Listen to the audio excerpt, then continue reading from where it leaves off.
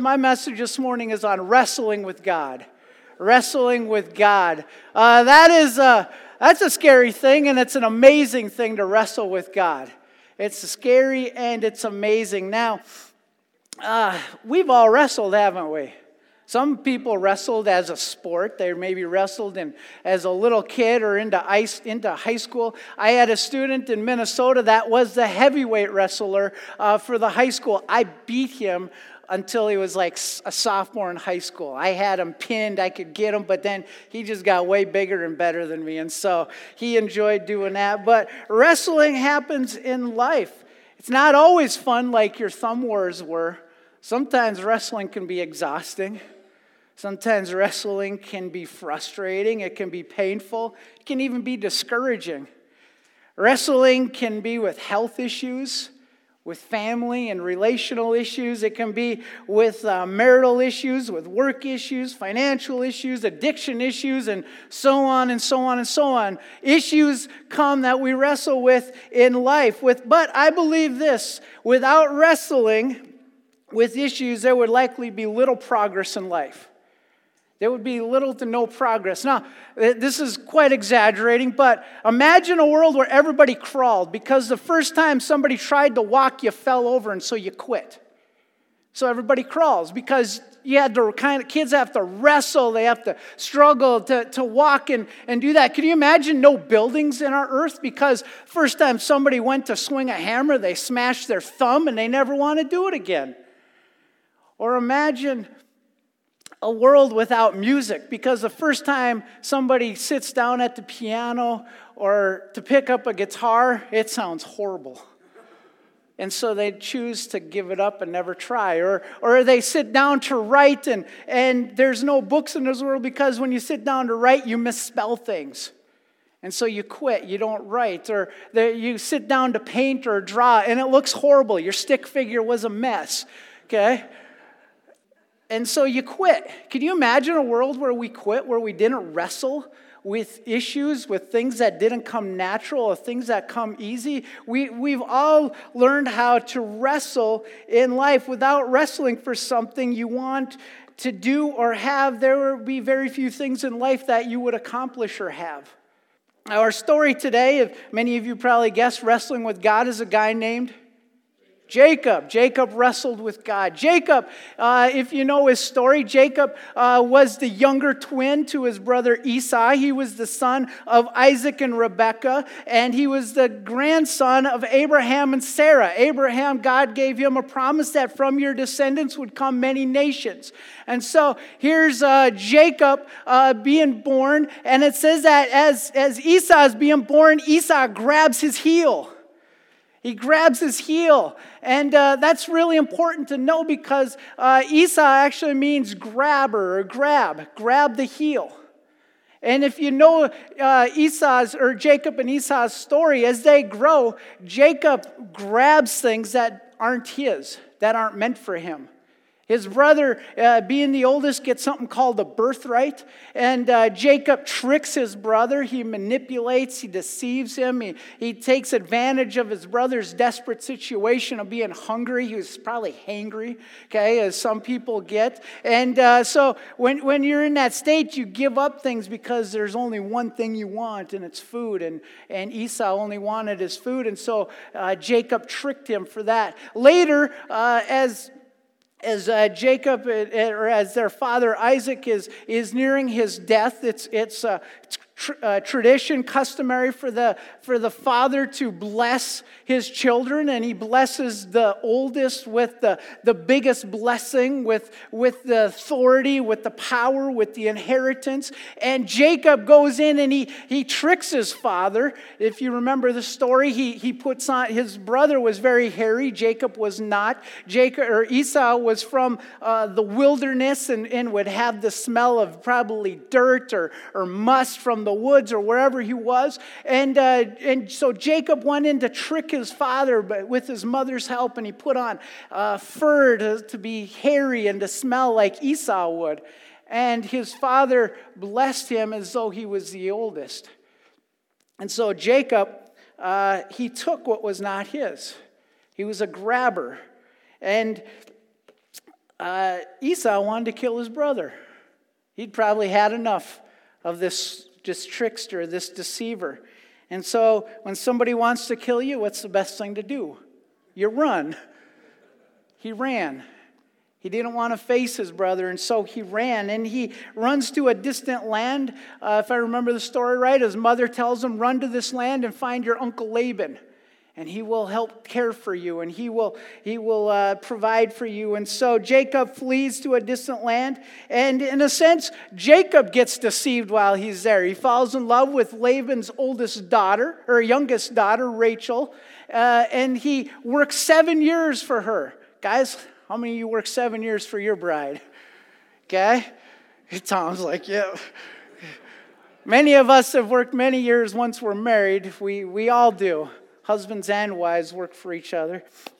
But on his wedding night, he believes that he's marrying Rachel, but his father-in-law deceives him and tricks him, and he wakes up and he has been with Leah, the older daughter, and Jacob's like, you deceived me, you tricked me. And so he makes an arrangement, works 7 more years for Rachel. Now that's a lot of love for a woman that he must have had. And so Jacob, in a sense, got deceived. And so in this time, Jacob he's away from his family. He's not with his parents. He's not with his brother. And his family is growing. From Jacob's family, we get the 12 tribes of Israel. He had 12 sons. And so he's got a large family. He's accumulated wealth. He's accumulated livestock. He's accumulated, and he senses that God wants him to go home. What's at home? His brother Esau. He didn't have a phone to call. Hey, you still mad at me? Okay, I'm not coming. Or, all right, I'll be there when we can. But he takes what he has and he heads out for home.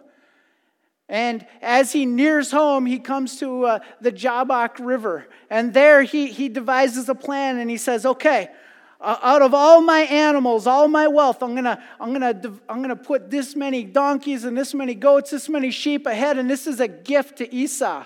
He was trying to bribe him. He was trying to manipulate the situation and say, yeah, you know what, this is for you. Please be nice to me. Have you ever given a gift hoping somebody's going to be nice to you?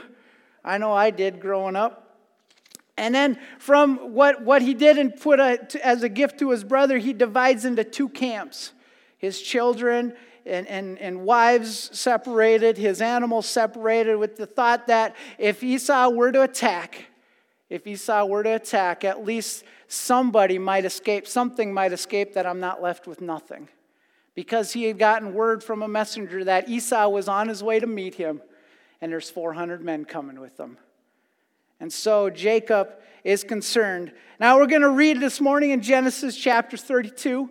And this is the story of where Jacob, he's about to send his wife and his children and his possessions across the river. And he stays one night alone in the camp that they had been in. He stayed one night and he has an encounter with a messenger from God. And let's read it this morning. It says, during the night, Jacob got up and took his 2 wives, his 2 servant wives, and his 11 sons and crossed the Jabbok River with them. After taking them to the other side, he sent all his possessions. This left Jacob all alone in the camp, and a man came and wrestled with him until the dawn began to break. When the man saw that he could not win the match, he touched Jacob's hip and wrenched it out its socket. Then the man said, let me go, for the dawn is breaking. But Jacob said, I will not let you go unless you bless me. What is your name? The man asked. And he replied, Jacob. Your name will no longer be Jacob, the man told him. From now on, you will be called Israel, because you have fought with God and with men and have won. Please tell me your name, Jacob said. Why do you want to know my name? The man replied. Then he blessed Jacob there. Jacob called the place Peniel, which means face of God, for he said, I have seen God face to face, yet my life has been spared. The sun was rising as Jacob left Peniel, and he was limping because of the injury to his hip. Even today, the people of Israel don't eat the tendon near the hip socket because of what happened that night when the man strained the tendon of Jacob's hip. I wonder what this was like. If Jacob could tell the story to us, what was it like to have somebody, a stranger, come into your camp and start wrestling with you? Number one, this is awkward. What did I do? All my possessions are gone. What are you going to try to take? And so this man comes in to wrestle with Jacob. It doesn't tell us exactly who the man is. We don't know if it's a possible pre-Bethlehem appearing of Christ or if it's an angelic messenger, but it's somebody from God that has a message for him. And God wrestles with this man. In life, don't we wrestle with fears and anxieties? Because this is, I believe, what Jacob was wrestling with. He was wrestling with fear and anxiety over meeting his brother, with meeting possible revenge and anger and what was about to happen.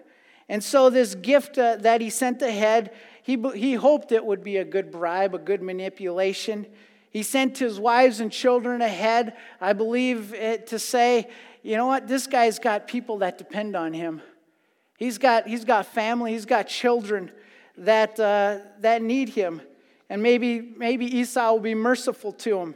But Jacob likely felt very powerless in the moment. Have you ever been there? And here he encounters a wrestling match with God. What great timing. Have you ever asked God, why now? The story tells us that they wrestle throughout the night and daybreak is coming. I believe hours have passed them by and Jacob is still holding on. The visitor cripples Jacob with a blow that dislocated his hip and still he will not let go. Jacob is told to let go, but he refuses until he is blessed. He's blessed. Jacob, the deceiver, is given a new name, Israel, which means there's several different meanings, but one means God prevails and the other is wrestles with God, or he prevails with his wrestling with God. Jacob realizes who he has just spent the night with, wrestling, and calls the place Peniel, which means face of God. Have you been at a place where you felt you've been with the face of God, where God was with you, God touched you, God encouraged you? I've got several of those places where I can remember a camp or a place in the deer stand just saying, God, I need your touch, and God came, and it's a Peniel where God came and his presence was with us. But with Jacob, he's wrestling that night. He wasn't just wrestling with this man. He was wrestling with the frustration, with the anxiety, with the stress, the fear of meeting his brother. And so I'm just pulling out 3 lessons that we can learn from Jacob's story this morning. Number 1 is people can be strong. To wrestle all night with somebody takes a lot of strength. Takes a lot of strength. And it takes a lot of strength to have your hip dislocated and you're still holding on. Some of you guys know Pastor Curl, right? Pastor Curl over there. He likes to pick on me when he preaches. And so I get a chance this morning. Do you guys know Pastor Curl? He loves sirens. He loves fire truck sirens and ambulance sirens and police car sirens. He just loves the sound. And sometimes he'll do anything to hear the sound of sirens. He had his grandsons here several years ago, and he had a hip replacement. But he decided he wanted to go fishing and take them fishing and give them an experience, and an experience he gave them.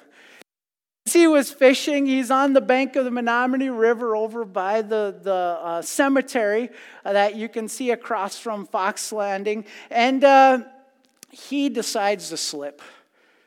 He slips, and his hip dislocated.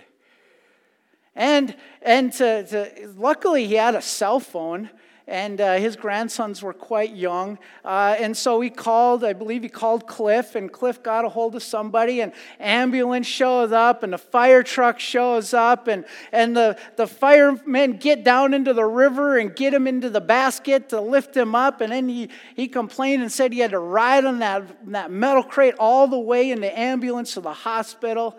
And I happened to be in the hospital that night. It was a Wednesday night after youth group. And a girl here named Lexi, her mom, Tequila, many of you maybe remember, was in the hospital that night. And Lexi went up afterwards and told me about it. So I went up there and I'm talking to Cliff in the hallway. All of a sudden we hear, ah! sound coming, and it sounded a lot like Pastor Curl. A lot like Pastor Curl. And so from that, I know hip dislocation is not very fun. It's very painful. Now, I'm making part of that up. I don't know if he really likes sirens, but he did fall and dislocate his hip. And he's doing well. But, man, I couldn't imagine holding on when being in that much pain, that much discomfort. Holding on. And it's an amazing thing. People can be amazingly strong. I'm not trying to say this can be taken the wrong way. People can be strong. Think of the people that have faced abuse. If you've met somebody that's been abused as a kid, whether a young lady that's been raped or molested, and they keep going, they keep living, they keep moving on. People that have been beaten or as a kid, their dad would come home drunk and beat them, they keep moving on, they keep living. People can be very strong. They can be very strong. Some of you in this room, I've heard some of your stories, and I can say, wow, you were strong. You lived with a spouse dying. When you were young or when you're old, you're moving forward and you're living. You lived with those health issues. There's one guy from our church, and when we lived in Minnesota, his name was Harvey, and his wife got MS when they were both very young. And we watched Harvey, this beautiful, just kind and gentle man, for years, 30 plus years, care for his wife, picking her up, putting her makeup on, doing her hair. It was a hard life for him. He could be strong. We can be strong people, and that's an amazing thing. But here's what I know, that people can be strong even without God at the center of their lives. But there's nothing like having Jesus in your life that makes you stronger. You don't have to go without Jesus. You don't have to try to be strong without God's help or the people around you's help. There are people that care about you. Realize that God is there to help us, and the people that realize that, I believe, are some of the strongest people I've ever met. The things that they've faced. The things that they've faced. Number 2, God may allow infliction in our lives. He may allow it to come. It's like, why now? Why this hip being dislocated? Why now? Why would God make things seemingly worse? It makes him more vulnerable to his brother Esau if things go bad, doesn't it? Why now? Why my hip dislocated? Why with a limp? I can't even run as fast if my brother's coming after me. I can't put pressure on that hip. I can't do whatever if my brother's attacking. Why now? Many times we wonder where God is in the midst of a battle in life and wonder when he's going to help make things better, only to see things stay the same or presumably get worse from our point of view. It seems like a bad time to do such a thing or to allow such a thing, whether in Jacob's life or in our lives. God sees the bigger picture, though. And you got to remember that. God sees the bigger picture. And he knows what he's doing. Do you believe that? That's hard to believe and recognize sometimes. But are we willing to trust him through the battle, through the wrestling, and with the results? Our afflictions are meant to force us or push us in a more fully dependent position so we can depend on him. I believe wrestling is it's a lot about being in the right position. Being in the right position, because your opponent, if it's an actual wrestling match, it's the right position. The right technique helps, but if you're in the wrong position, the technique's not going to help. And so it's about position. And so I think God will do a lot of things to get us in the right position. I was talking to Christy the other day, and I've looked back and like, why did I date that girl in college? It was a disaster. Why? And I believe this is my realization. If I wasn't dating her, I wouldn't have came back my sophomore year. And if I wouldn't have came back my sophomore year, I wouldn't have sensed God speaking to me about going into ministry and to fulfill what he had for my life. And so that was a miserable little point of life, but it brought about a good result. It got me in the right place. It got me in the right position. And so I just had to wrestle with God through that. And if necessary, God may cause us to limp to increase our faith and dependence on Him, because we find there the things that we can't do on our own, and we see that we need His help. So God may allow affliction in our lives. And the third point is wrestling. You're wrestling for a blessing. Many times we just want a blessing dropped on our lap. Here you go. Here's some more free stuff. As Americans, we love free stuff. Okay? We love it. But Jacob wouldn't let the man go, even with a dislocated hip, until he was blessed. Jacob had already been blessed, hadn't he? He tricked and deceived his father into giving him the blessing that was meant for the firstborn. Something about that blessing wasn't working, though. Something wasn't being fulfilled. Something just wasn't right about it. It's that he had something that wasn't his. And so I believe he's holding on. This came to me this morning as I was doing this. He was holding on because there was a blessing that he had on his life that wasn't his. He had deceived for it. He had tricked for it. He had stolen it. He had grabbed it. So he wanted a blessing that was his. And so he held on to this man. He held on to this stranger. He held on until he was blessed. And I want to read the blessing that his father had prayed over him when he tricked his father. And says in Genesis 27, it says, "From the dew of heaven and the riches of earth, may God always give you abundant harvests of grain and bountiful new wine. May many nations become your servants, and may they bow down to you. May you be the master over your brothers, and may your mother's sons bow down to you. All who curse you will be cursed, and all who bless you will be blessed." Was this being fulfilled? No. He was afraid of his brother. His brother, at that moment, he didn't believe was coming to bow down to him as his brother. He wasn't master over his brother. He was afraid of his brother. And so this blessing that was over his life at this point was not his. And so he's holding on for one that would be his. I remember when I was in high school, many of you know I've shared, I was a shoplifter. I stole a lot of things because my family didn't have money, and so I stole what I got. And one time, a classmate of mine showed up with a bottle of cologne, and at the time, it was some of the most cologne somebody could buy. And he got this cologne because he went into the store and he stole the sample thing that they had out. So he's got this stolen sample thing, and I was kind of disgusted. He was arrogantly walking around with it, and like, "Look at this, I got this." And he was just kind of bragging about it. And so, me being who I was, I went to his locker at one time and I took it. I stole it. You know what? I never wore that cologne. I couldn't. It's like if I wore that to school, he'd know that something's up. Where'd you get that? What's that smell? Hey, it's like I couldn't enjoy the blessing of it because I stole it. In this sense, Jacob couldn't enjoy this blessing because it wasn't his. He held on for one that was. And so there are some who have been blessed, and I believe you've been blessed with good, honest, hardworking efforts in your life. And yet I wonder if you haven't been blessed by God, how much more could there be? There are some people in this life that live, they've made a living dishonestly or tricked people, manipulated people, and they have a lot of stuff. And yet there's not a blessing on it if they've done it with manipulation and deception and lies.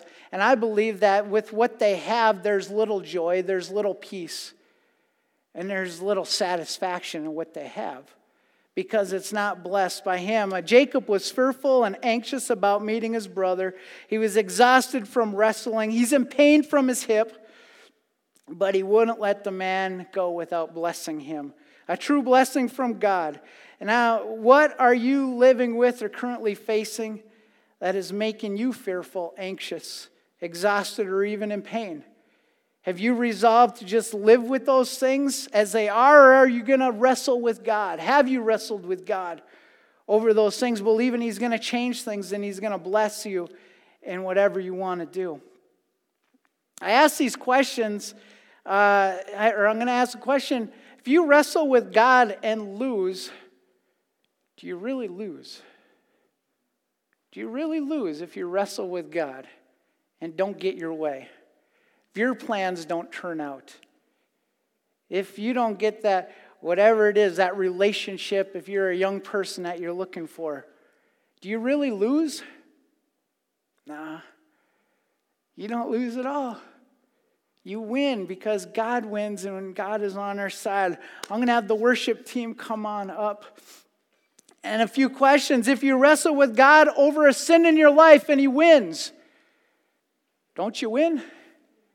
You got that addiction, you got that struggle, you got that stress, you got that anxiety. If God wins, you win. You grow, you get free, you get victorious. If you wrestle with God over a relationship that's struggling, and God moves because you're wrestling with Him, and He says, you got to change some things. You got to change the way you talk. You got to change the way you act with that person, or He might remove that person from your life. You win because God is on your side and He's working for you. High schoolers, I was at your spot. If you wrestle with God about what your future is, where am I going? What am I going to do? Where am I going to go to school? What am I going to do for work? If you wrestle with God and He wins, you're in a great place because you've heard from Him and He's going to guide and direct you. And lastly, I says if you wrestle with God about the spiritual condition of maybe your spouse, your kids, your grandkids, your parents, somebody who's far from God, if you wrestle with God over them, you're going to win. Because God's going to maybe give you words to say. He's going to give you ideas on things you could do. God, when you wrestle with God and He wins, you're going to win. You don't lose. Like in that thumb war, if you didn't win, you were the loser. Not with God. When God wins, you win. I have found, and this is just me being... I have found that the best version of me comes out, is out for everybody to see, is when I'm wrestling with God over something.